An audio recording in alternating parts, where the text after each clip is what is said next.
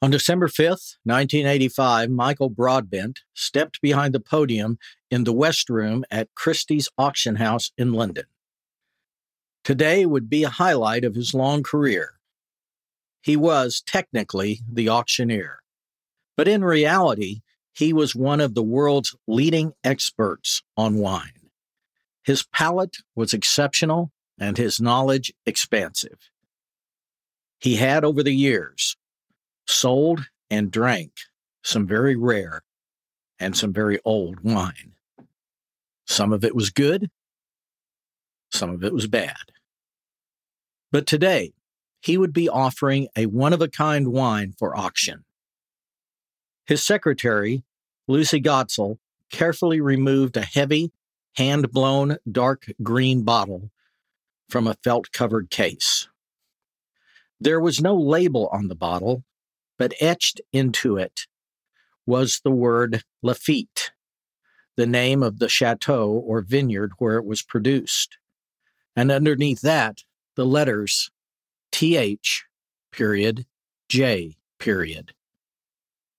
Michael Broadbent wrote the text of the catalog that described this bottle. It, along with an uncertain number of other bottles, was discovered behind a bricked-up wall in an old building in Paris. The bottles came from one of the top 18th century vineyards in France, according to the catalog. Quote, evidence suggested that the wine had belonged to Thomas Jefferson. It could rightly be considered one of the world's greatest rarities. The level of the wine in the bottle was exceptionally high for such an old bottle, just a half inch below the cork. And the color of the wine, he wrote, was remarkably deep for its age. The wine's value, Broadbent wrote, was inestimable. He began the bidding at £10,000. The bids kept rising, and soon it became apparent that it was a battle between two men. In one corner, Christopher Kip Forbes, son of Malcolm Forbes, American gazillionaire and owner of Forbes magazine. And in the other corner, Marvin Shanken, the owner of Wine Spectator, the Bible of the wine world. It only took 2 minutes for the gavel to fall, and Kip Forbes, acting on behalf of his father, had bought the Jefferson bottle for the then record-breaking price of $157,000. The Forbes family was the proud owner of a bottle of wine once owned by America's third president, Thomas Jefferson. Or were they? The auction started a chain of events that would eventually entangle dozens of people around the globe. A pretentious German wine merchant, a rich American collector with a penchant for grudges and an unlimited bank account, and a former FBI agent, and teams of lawyers. So sit back and enjoy a New York sour and ask yourself, was this a once-in-a-lifetime find in a Paris building that was about to be demolished? Or a once-in-a-lifetime fraud committed by an arrogant, mysterious wine merchant?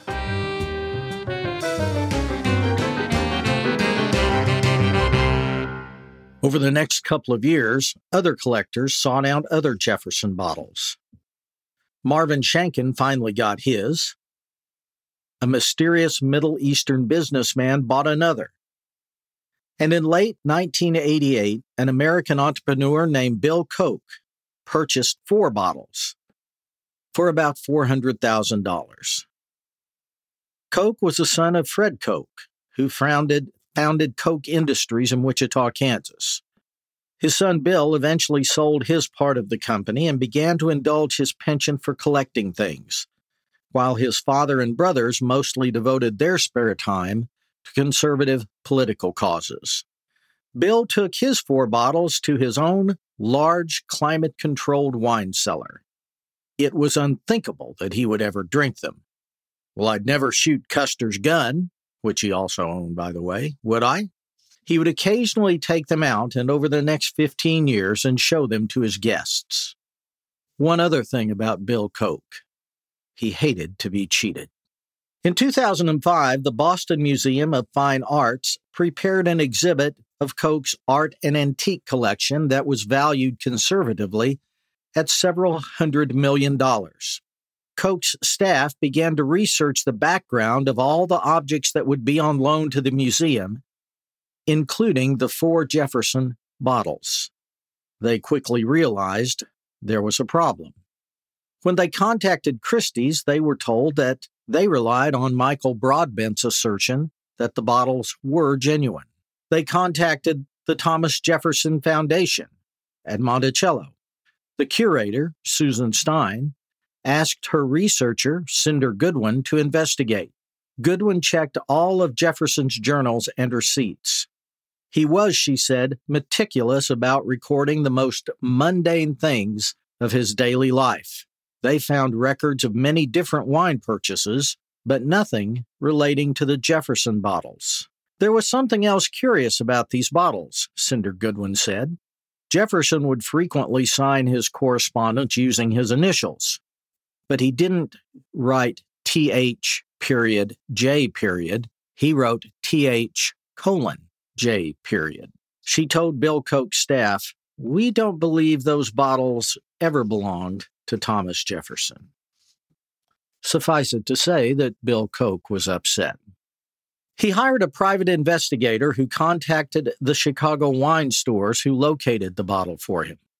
He learned that the person who supplied the bottle that was auctioned at Christie's on that December day in 1985 was a flamboyant German wine collector named Hardy Rodenstock. Hardy Rodenstock started out managing teen rock groups in the 1970s.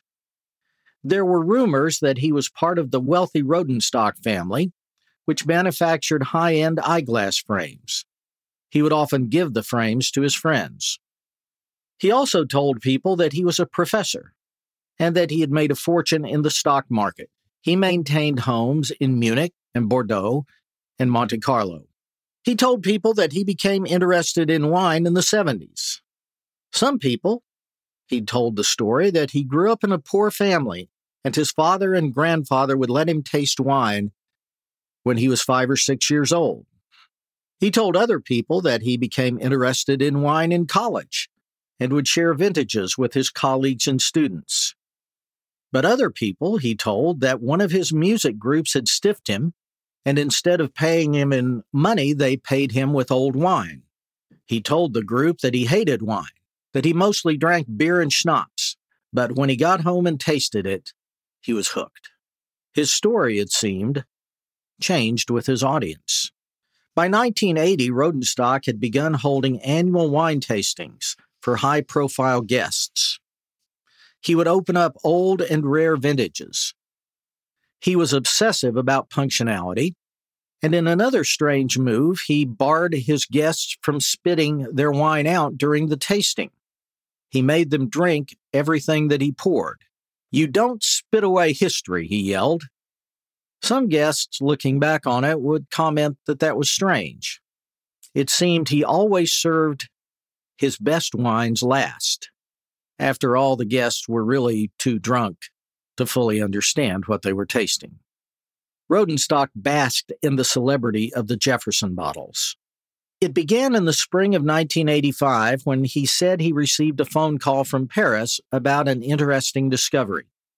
Someone, it seems, had found some dusty old bottles engraved with the letters THJ.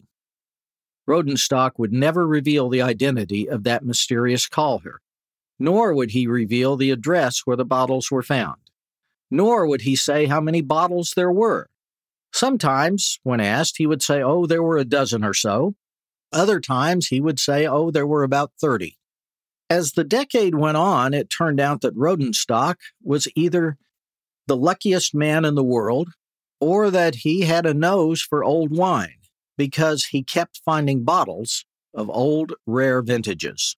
He found a rare 1929 in Scotland, 100 cases of an old Bordeaux in Venezuela. In Russia, he said, he found the Tsar's lost cache of 19th century wine.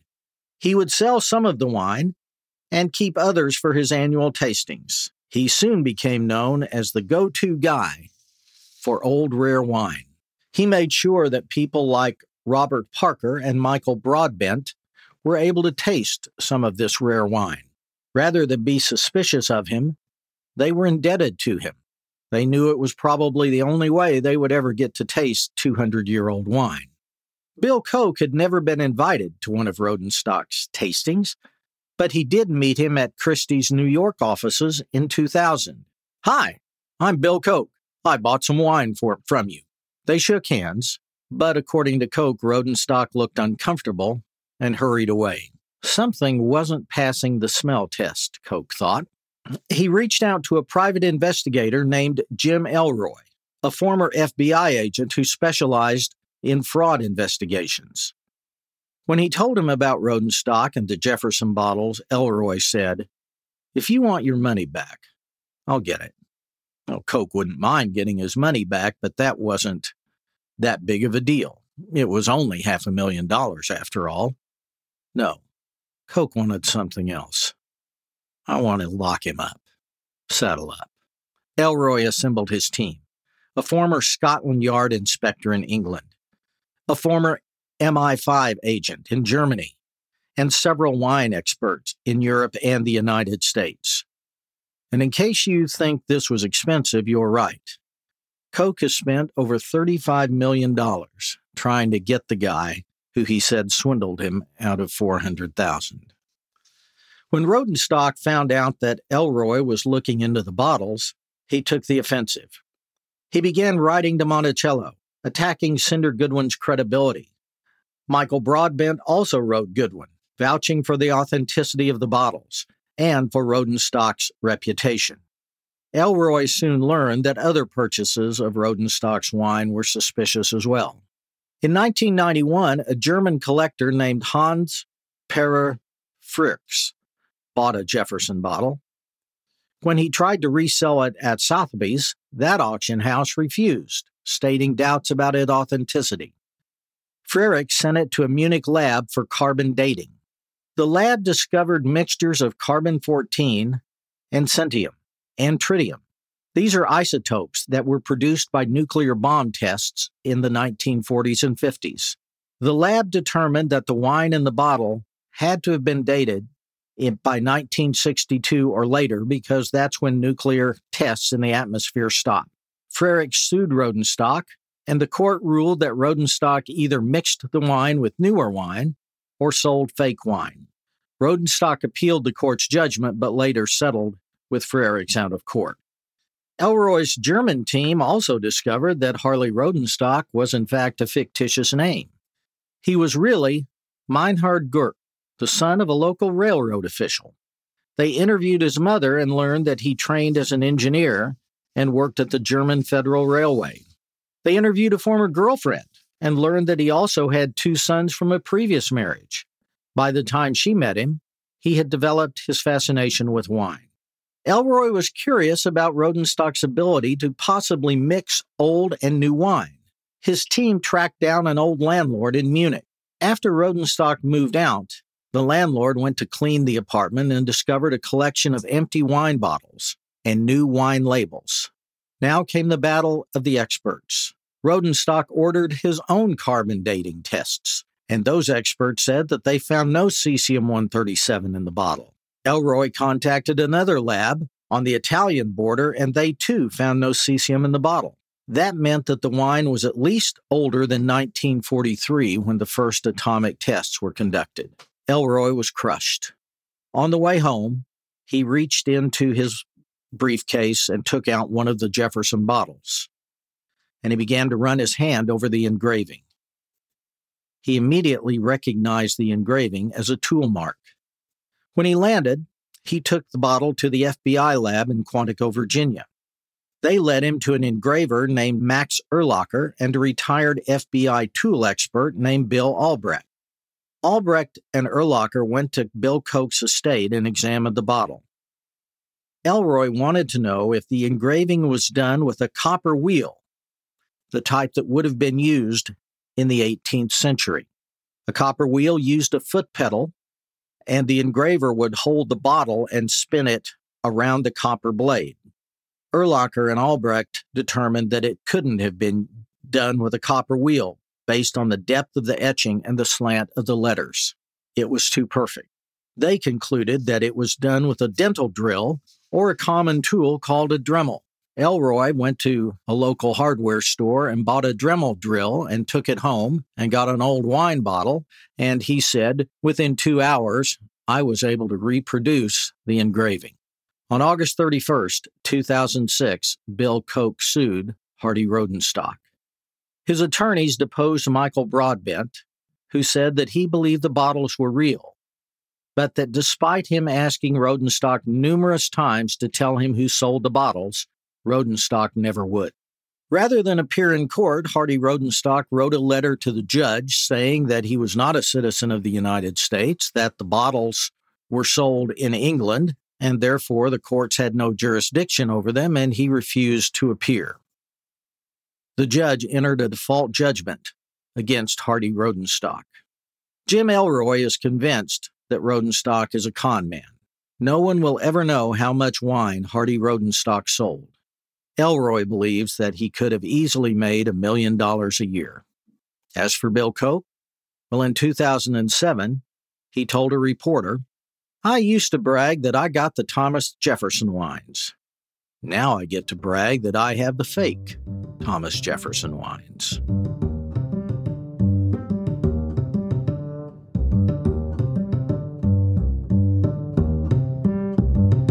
Thanks, Dad. That's such a good story. I love a good fraud story, Nice little break from the blood and the guts. Right. No murder here, no tragedy, just a gazillionaire getting conned down of $500,000 or so, but Right. He could afford it, and clearly, because he spent a lot more trying to take the guy down. He did indeed. Rodenstock died about 3 years ago, and I don't know if we'll ever know the true story of these bottles. They're floating all over the place, and to actually test them, you would have to open a bottle. And who wants to open the bottle that you paid hundreds of thousands of dollars for? So right. I think Bill Koch's right. You've either got some real Jefferson wine or you've got some really good fake Jefferson wine. Either way, it makes a great story at a party. Exactly. Still some history, good story and some history. So. Yes. Because this case didn't really have an obvious fashion connection, I thought for our Trends of the Crime section, which is where we normally talk about fashion, I would talk about the closest thing I could, which is cute wine labels and the history of wine labels. And I thought that was really interesting. Yes. You of course, could have talked about the Rodenstock eyeglass frames. I could have. You could have talked about what really rich guys wear, but no, I like the wine label thing. Yeah. That's good. There are some fun wine labels out there. I've got a bottle downstairs that I'm going to take home, the rosé that we drank today. Yes, fortunately, it's now empty. Yes, it is. It's obviously empty because it was us drinking it, and it's covered in pink flowers, and I'm going to put flowers in it. There you go. Or something. Right in your wheelhouse. Exactly. So there is a history of wine labels. They weren't always cute. And wine labels date all the way back to 1550 BC, and they were introduced in Egypt. Seals and etchings, they were hieroglyphs in Egypt, obviously. They were originally placed on bottles to make trade easier. They also signified the year, type, and qualities of the wines. These labels eventually became a thing of importance, and that was proven when King Tut's burial site was excavated.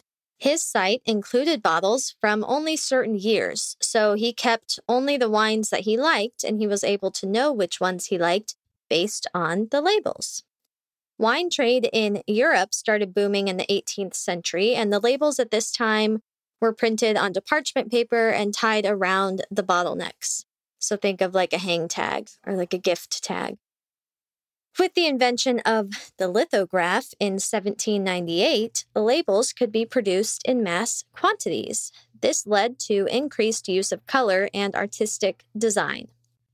In 1970s Europe, winemakers began working with famous artists like Picasso and Chagall to create awe-inspiring bottle labels that would properly represent the quality and unique artistry of the product within. There are numerous print methods and design styles used today on bottle labels. Most labels include any accolades the vintner has received, the region, the grape, the year, and beautifully designed branding. All labels must comply with the Alcoholic Beverage Labeling Act, which is basically the Surgeon General warnings and all that fun stuff. Yes, and in the United States, at least, the Bureau of Alcohol, Tobacco, and Fireworks, our friends at the ATF, also require that every bottle of wine disclose the alcohol by volume content. So, I got all this information from Bottle Labels, a history lesson from Blue Label Packaging Co., which is a cool company. They will work with just a, what do you call it? Like a freelance winemaker and make their labels for them.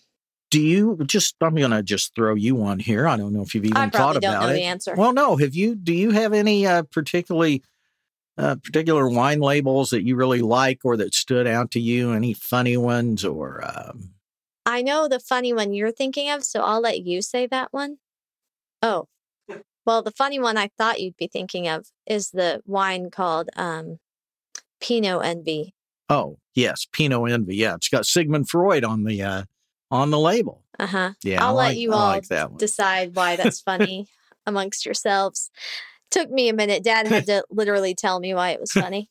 One that I just picked up, it was a cheap bottle of rosé sangria, but the bottle was really cool. It had white polka dots etched onto it, and then the opening was I'm showing you, Dad. Maybe you have a word for it. When you flip the metal up and it pops out. It's like how you would open a canning jar, kind of. I know what you mean, but I don't know the word for it. No. Well, it's the type of opening for a jar, if anyone knows what I'm talking about. Like a mason jar? Oh, I know what you mean. Like the clamp that you... Okay, clamp. Yeah. So it opened like that. I thought that was neat. Yeah. I kept that bottle, too. Okay. How about you? Any labels that stick out? There's a wine out there called 19 Crimes. It's kind of a cheap $10 wine, but they have a hologram on their label. So you can you can go to their website and get an app and point your camera at it, and a little hologram pops up with, someone in the getting off a ship in Australia, going to the prison camps and things like that. So I thought that was pretty cool. That's one that stands out. Yeah, those are creative, and those are real crimes that happened, and yeah, it's kind of neat. You get to read the whole story with the app. Mm-hmm. I look forward to seeing how labels evolve with technology too. Oh, yeah. I mean, they're already starting, so. Mm-hmm. Well, tell us about this week's cocktail. Well, I thought I could just get a bottle of wine and pour it into a glass, but that wouldn't really be fun. Or I thought about, I could make some sangria, but, and I'm not really into sangria. So I just did some research for wine-based cocktails, and I found one that looks pretty cool. It's called a New York Sour. It's going to be some rye whiskey, simple syrup, and lemon juice. And that is basically a whiskey sour, or as someone calls it, adult lemonade. But a New York sour, a Boston sour has that plus egg whites, so it gets that nice little foam on top. And then the New York sour, in addition to the egg whites, we're also going to take some red wine and just pour it over the top of the spoon, and that's going to give us a 3-color layer. The egg whites on top, the wine is going to settle between the egg whites and the rest of the drink, so it's going to be red, and then we'll have the amber-colored bourbon and lemonade. So we'll be doing the New York Sour. You going to make that today? I am going to make that today. How do you do the egg whites? I know egg whites. You just... You whip them up? No, you do the egg whites, and we're going to pour that in the shake, pour all the ingredients except the wine in the shaker, and we're going to do a dry shake. no ice. Just shake it for about 30 seconds. That's going to get the egg whites all foamy. It's going to break up the protein. Then we're going to put the ice in the shaker, shake it for about another 5 or 10 seconds, pour it over a glass, and then we're going to take the bar spoon and pour the wine over the back of the spoon and let it just gently fall and waft down into the rest of the cocktail. Cool. Will you be using my farm fresh eggs? Did you bring some today? Well, I used the last of your farm fresh eggs this morning for breakfast. So no, we'll be using some chicken eggs. It'll probably taste horrible. Probably, yes. Just so I'm kidding. going to have you drink it first. And if you die, then I'll know not to take a sip. Perfect. But that's our cocktail for today, the New York Sour. That sounds delicious. I can't wait to watch you make that too. So we'll put up a video like normal. Well, we had a lot of interesting players in this week's We did. Lots crime. of big names. Lots of big names. Let's You start. talk about some of them. Yeah, let's start talking about the Forbes family. We all know about Forbes magazine and the Forbes, like 30 under 30, all that stuff. Well, I had never thought about the people behind Forbes magazine until this. So the Forbes family obviously founded the Forbes Publishing Company, and they were also big into art collecting.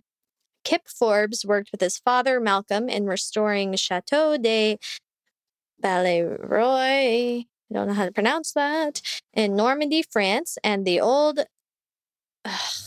this is English. Okay. Old Battersea House. Battersea. Battersea. No, it's British, Dad. Oh, Battersea. Battersea House in London, England. Oh, quite. Kip has written numerous books and catalogs about art and collecting, including Fabergé, the Forbes Collection, co-authored with Robin Tromure and published by Hugh Loutre. I don't know how to speak French. Steve Forbes, who is Kip's brother, has run for the U.S. presidency multiple times and written some in-depth political and economic narratives. Do you know anything else about the Forbes family? It's pretty surface level. Yeah, I mean, not any more than that. I mean, they're conservatives and involved in politics, not to the extent of the Koch family, but very involved in the whole economic life of this country, from Forbes magazine to their ratings for certain investments. So, been around forever. Now, I didn't know about Steve Forbes running for president. When was the last time he ran? Do you know? Is he Republican? Yeah, he's a Republican. I think he ran. Oh boy, he may have entered the primaries in 2008. Maybe. I'm not sure off the top of my head. I don't know. Just curious. Yeah. Let's chat about the Koch family. They're pretty close to home. They are. I remember hearing lots about them growing up, but I didn't know all this. So this family is best known for their business and for their political activities, mainly opposing climate change legislation. Love to see it. Sarcasm. Donating to libertarian criminal justice reform and Republican Party causes. Koch Industries is the largest privately owned company in the U.S. with 2019 revenues of $115 billion with a B dollars. The family business was started by Fred C. Koch in 1940 in Wichita, Kansas, which is about 3 hours from where we are right now. Fred developed a new cracking method for the refinement of heavy crude oil into gasoline. By 2019, Charles Koch and David Koch, aka the Koch brothers, were the only ones of Fred's 4 sons still with Koch Industries. Charles and David built a political network of libertarian and conservative donors, and the brothers funneled financial revenue into TV and multimedia advertising. Yeah, and when Bill left the company, it was not a friendly parting of the ways. He ended up suing his brothers. I don't know if Fred was still alive, but he ended up suing both of his brothers, claiming that they cheated him out of his fair share of the business, that they lowballed the sale price to him, and that litigation went on for a long time. So he just picked up his toys and went to the East Coast. He has homes in Florida and up north around Boston. Started his own energy company, but his main passion is collecting everything. Art, wine, guns. He has Custer's pistol, General Custer's pistol, and just a lot of very old things. He just loves collecting, and well, good thing he has a bunch of houses to keep all his stuff in. He does. Any more on the Kochs? I didn't see anything else worth noting. I didn't know if you knew. I mean, you knew that information about the collecting. All I knew prior to this was that, I went to K-State, and people from Wichita, or not from Wichita, but who went to K-State, wanted to get jobs at Koch Industries. So that's all I knew about it, really. I didn't even know what it was till today. Well, we should probably talk about one other character in our little drama. Person actually for whom this wine is named. The Jefferson bottles. Thomas Jefferson. Third president of the United States and a dedicated wine lover. He was stationed in France during the Revolutionary War. He was an ambassador to France and developed quite a taste for wine. He was not a good money manager. He kept getting into debt. He'd order wine and didn't have a lot of money to pay for it, but that didn't stop him. He was selling his property back in the United States to get the money to support his habit. He would contact his friends back home, like George Washington, and offer to buy wine for them. And General Washington would put in his order, and Jefferson would go directly to the vineyard or the chateaus rather than deal with wine merchants, because even back then, fake wine abounded. And if you bought it from an untrustworthy merchant, they were not above getting really good wine and pouring half of it out or all of it out and just putting in lesser quality. So Jefferson would oftentimes go directly to the chateau and actually watch the wine being poured into the bottles and take it. In one instance, Jefferson wrote Washington and said, I have marked your bottles. And that's one way that people thought that perhaps these were genuine, when Jefferson said, I've marked your bottles with your initials and my bottles with my initials. So a lot of experts think it wasn't the bottles. These were sent in cases. He probably put initials on the cases rather than the bottles themselves. But evidently he was quite the wine connoisseur, to the point that he bored people. At one point, John Adams, who was in Paris with him, wrote his wife, Abigail, who was back in the United States, that he had dinner with Jefferson the other night and had to endure an interminable discussion on wine. John Adams was more of a beer drinker. It's so funny thinking of these men as normal people having normal interests and like conversations with each other. Yeah. Because they're so far back in history. Right.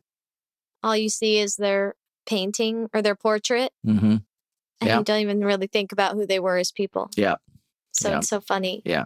That he liked wine and he bored his friends talking about wine. Yeah. They sent in wine orders. Like, how funny. I've bored certain people talking about wine sometimes. Who? Well, someone who, we both know and love, and is very close to us. Right. I was going to say, it's not me. No. Someone who looks like you, though. Uh-huh. Right. I'm picking up what you're putting down. Yes. So that's Thomas Jefferson. And, if these were, in fact, his wine if this was his wine, it would be a historical find. But I'm guessing probably not. Yeah. But like you said, still a good story. Thank you for sharing that. I can't believe I didn't even think to do my research on Thomas Jefferson. I'm glad one of us did. I thought we could also talk about common types of forgery, because wine forgery is something pretty interesting that most people don't know about. So I thought we'd look at some other ones. Art, I mean, that's an obvious one that people know about, but it is defined as the creating and selling of works of art which are falsely credited to other, usually more famous artists. Art forgery can be extremely lucrative, but modern dating and analysis techniques have made the identification of forged artwork much simpler. So, that's a pretty common one. Yeah. Documents. This one is pretty topical right now. Oh, yes. And we will get to that. Identity document forgery is the process by which identity documents issued by governing bodies are copied and or modified by persons not authorized to create such documents or engage in such modifications for the purpose of deceiving those who would view the documents about the identity or status of the bearer. So, what kind of document forgery is really popular right now? Well, gee, I'm thinking vaccination cards. You are correct, and people are really getting arrested for this. I read somewhere, I think it was in the New York Times last week, that some guy is making about $35,000 a week forging vaccination cards. Well, if he gets caught, he's going to prison because Yes. they are not messing around with this COVID-19 vaccination card forgery. And people were so Hawaii was requiring vaccinations for people to come visit because Hawaii doesn't like people from the mainland bringing in sicknesses. And so people were getting arrested in Hawaii. And one reason I know that is because my husband was in Hawaii for a few days recently, and that was a big thing happening. Jacob got arrested? No. Oh, okay. He has a real vaccination card. Oh, okay. He just knew about it because he was in Hawaii. And that's where everyone's like trying to go after COVID. They're like, I want to go to Hawaii. And Hawaii's like, stay out. Well, another forged document that very common and has been around forever, of course, are fake IDs. Since this is a show about cocktails, I'm just wondering if any of our listeners would care to share stories, anonymously, of course, about fake documents that they may have had at one time or another. I actually would really be. I did not have a fake ID because my parents my dad let me drink wine, try his wine. So I didn't feel the need to go out and drink. Great parenting, by the way. Honestly, I didn't feel the need to go out and drink. We do our best. We do what we can. I'm 26 now. It's okay. So anyway, I would be very interested to know how that whole process works of getting a fake ID. So you can send me a message and, I won't say who it's from. Well, I never had one either, so don't know. We're such good citizens, Yes, we Dad. are. Yes, we are. A third type of forgery is literary works. And I knew about this from the movie Can You Ever Forgive Me? And it was first a book by Lee Israel, and then they made it into a movie starring Melissa McCarthy. So literary forgery is writing, such as a manuscript or a literary work, which is either deliberately misattributed to a historical or invented author, or is a purported memoir or other presumably non-fictional writing deceptively presented as true when, in fact, it presents untrue or imaginary information or content. So back to Can You Ever Forgive Me? Lee Israel, the book is about her life, and she is a frustrated, hard-drinking author who can barely afford to pay her rent or bills in 1990s New York. Desperate for money, Israel soon hatches a scheme to forge letters by famous writers and sell them to bookstores and collectors. When the dealers start to catch on, Lee recruits a dubious friend to help her continue her self-destructive cycle of trickery and deceit. It's a great movie. Have you seen it? I have not, but I keep wanting to, but I think it's on HBO. Maybe next weekend or something. Yeah, it's a good movie. So do you have any famous autographs of famous people? Personally? Let's see. I have the autographs from people from some season of American Idol. When David Cook won. None of them are still famous. Surely I do. Well, you have George Brett as a Royals player. Come on, I've met 3 of the guys from Queer Eye, but I don't have their. I was going to ask if you got an autograph from them. No, I wanted to be cool and like not be one of those girls who's like, "Can I get a picture with you?" Well, I did get a picture with Bobby because it was at an event where we were like, he knew he was going to have to take pictures. Jonathan and Anthony clearly wanted nothing to do with me, but I still said hi and they pet my dog and it was cute. I don't think I have autographs from other famous people, though. How about you? Well, again, just the George Brett and a few of the other royals back when they were actually good. But I also have one from Dory Funk Jr. Who is that? You don't know? No. Former world heavyweight wrestling champion. Oh, excuse me. Got that when I was like 7 years old. He was wrestling in Dalhart, Texas, and he took my little paper, signed his name, and a drop of his sweat actually stained the piece of paper. So, do you still have it? Yes, I do. Wow. So one of my prized possessions, yes. So, you may inherit that someday when I cross the Rainbow Bridge. I can't wait. Yes. Oh, I also, Hannah Montana walked right by me, but I did not get her autograph. But that was cool too. Yeah. And by Hannah Montana, of course, I mean Miley Cyrus. Yes. But she was in her wig. Well, Dad, I want to close out with you telling the listeners about the book. Well, I thought I kind of already did. I mean, it's called The Billionaire's Vinegar. So would you recommend it? Oh, absolutely. Again, it's just fascinating. The story of how all this came to be. And there were, a couple of other things in there I didn't mention. It might be worth mentioning at this point if I could. Go ahead. The original bottle that Kip Forbes paid $157,000 for was put on display in the Forbes offices. They put it in a case underneath a light so that anybody entering the office could actually see it. And of course, that is not how one should store 200-year-old wine. It should be in a dark cellar, climate controlled, not underneath a hot light bulb. So if this was actually old wine, it was certainly ruined by the Forbes. But again, they didn't get it to drink. Right. They tell another story of someone else who bought another bottle, and he took it to a tasting and was going to, I can't remember who this was, but he was going to show it off at the tasting and open it and actually let some of his friends sample some Jefferson wine. He dropped it. Oh, no. That's something I would do. So, we had like $150,000 bottle of wine that, or no, he did. I think he did drop it. He had it in his pants pocket.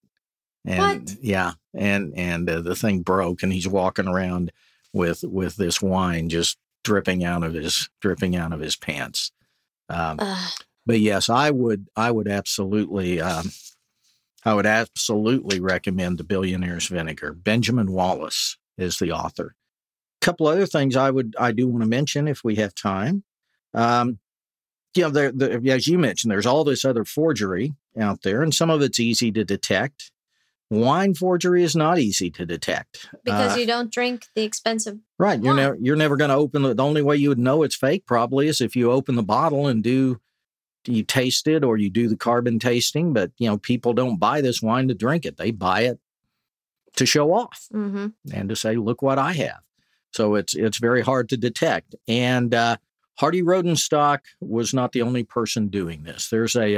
There's a documentary called Sour Grapes on one of the streaming services. It's Netflix, about a gentleman named Rudy Kurwinian, I think's how it's pronounced. Anyway, he was a young man who came over from Indonesia, ingratiated himself with a lot of collectors, and like Rodenstock, was able to find all this old wine. He was making supposedly $2 or $3 million a year finding and selling old wine. 400 of the bottles in Steve Forbes' collections were purchased from Rudy, and they're all fake as well. He was finally arrested, and they went into his apartment, and it just looked like Looked like a bottling plant, they said. You had all sorts of old bottles, empty old bottles with cheap Napa Valley wines that he was just using a funnel to put in the bottles, laser printers, duplicating old wine labels and just sticking it on there and selling them for tens, if not hundreds of thousands of dollars a pop. So, it's out there. It's probably going on right now. And again, it's hard to discover. I mean, unless you've got some suspicion, and I think a lot of people probably suspect they have bottles, forged bottles, but they don't want to admit it because it makes them look silly. So there we have it, the billionaire's vinegar. And I was mistaken. Sour Grapes is actually on Amazon Prime, not Netflix. Again, a very interesting way to spend a couple hours if you're into this thing. You know who knew how to store his wine? Who's that? Nick Parker from The Parent Trap. Ah, yes. He has the dream wine cellar. Yes. And he's able to track down all the bottles in existence of that 1982. Yes. Ah, so sweet. Yes. I'm trying to think of the line. I can't right now. We love The Parent Trap. Yes, we do. Well, thank you all for listening. And next week, we are talking about H.H. Holmes, who had created the Murder Castle. Or was it? Or was it? I haven't made my notes yet, so I'm excited. Well, we will see you all next week, and thanks for listening. Have a good week and good holiday. Yes, have a good holiday. Bye. Bye. This has been Cocktails of Crime and Fashion. If you're enjoying our show, please leave us a 5-star rating and review on iTunes, Spotify, or wherever you listen to the show. Join our VIP Facebook group, Cocktails of Crime and Fashion VIP, to discuss cocktails, crime, and fashion, and to watch exclusive video content. Follow us on Instagram at Cocktails of Crime and Fashion. We also have merch. There's a link in the episode notes. Cocktails of Crime and Fashion was written and produced by Mike Norland and Macy Norland Burkett. Our editor is Don Bailey at pretendmachine.com. Thank you to Alex Joaquim for composing our theme music and to Kaylee Bitter for designing our cover art.